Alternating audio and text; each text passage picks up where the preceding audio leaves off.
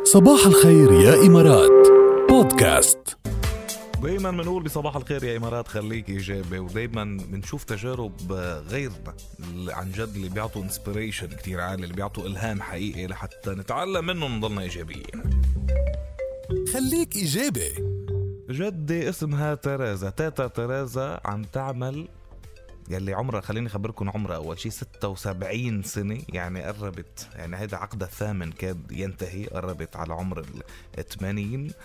تعمل كطاهيت كطالية، يعني تطلي جدران الشقق والمنازل، دهانة، تعمل بالدهانة. هي عم بتقول انه يعني رغم دخولها النصف الثاني من عقد الثامن الا انها لا تزال تعمل بشغف وتفاني وتسعى الى انجاز عملها على افضل وجه، وتعمل كل يوم ما عدا الاحد، بتعطل بس الاحد.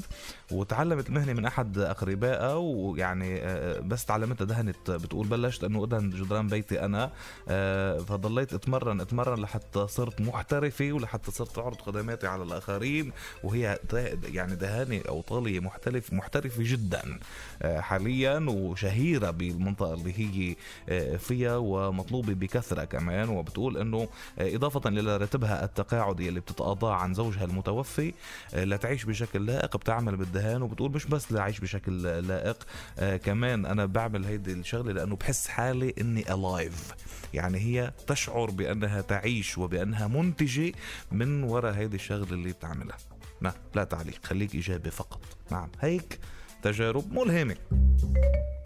خليك إيجابي وخليك إيجابي. هلا وبعدنا SMS على 708 جاوبنا على سؤال كروي رح هلا ارجع اذكركم فيه لتربحوا. وفي KR جروب بتعاون مع ليزر بوك نيوز عم بيقدموا كأس المشاهير لكرة القدم يوم 7 مايو، يعني بكرة، على ملعب شباب الأهلي. فريق الإمارات العربية المتحدة رح يكون بقيادة سعادة ناصر النيادي إلى جانب أساطير كرة القدم الإماراتية بخيت سعد ومحمد قاسم وعبد العزيز بن باز. هذا الحدث بدعم من بلو تشيب FX وخليج تايمز وشريك الإذاعي الرسمي طبعا راديو الرابعة. إذا عبالك تربح تذكرتين لتحضر هالمباراة، مباراة كل النجوم مباشرة من أرض الملعب، وكمان لفرصة أنك تلتقي نجوم المباراة، بدك جاوبنا على هيدا السؤال: شو اسم اللاعب المصري النجم الذي يلعب في صفوف فريق أرسنال الإنجليزي؟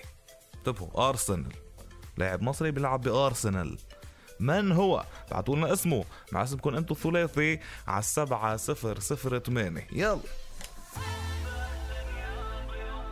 راشد ماجد ورضوان، يا سلام يا دبي.